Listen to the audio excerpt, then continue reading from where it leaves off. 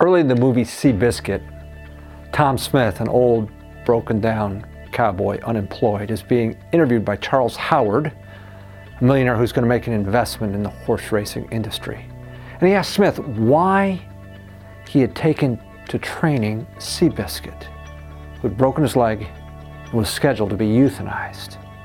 Smith said, "You don't throw away a whole life just because it's banged up a little bit."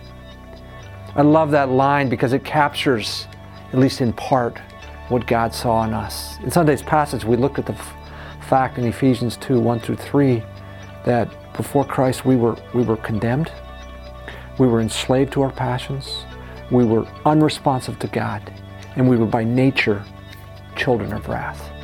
Fortunately, Ephesians 2 doesn't stop at verse 3.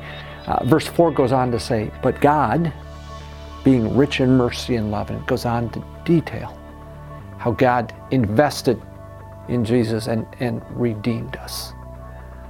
Just as Tom Smith invested in Seabiscuit and brought Seabiscuit to being the horse of his time. Seabiscuit beat War Admiral, who was the number one horse. So God has restored us and brought us back to life.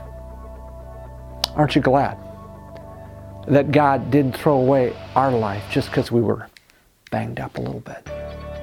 I encourage you to read Ephesians 2, 1 through 10 and rejoice in the God who didn't give up on us.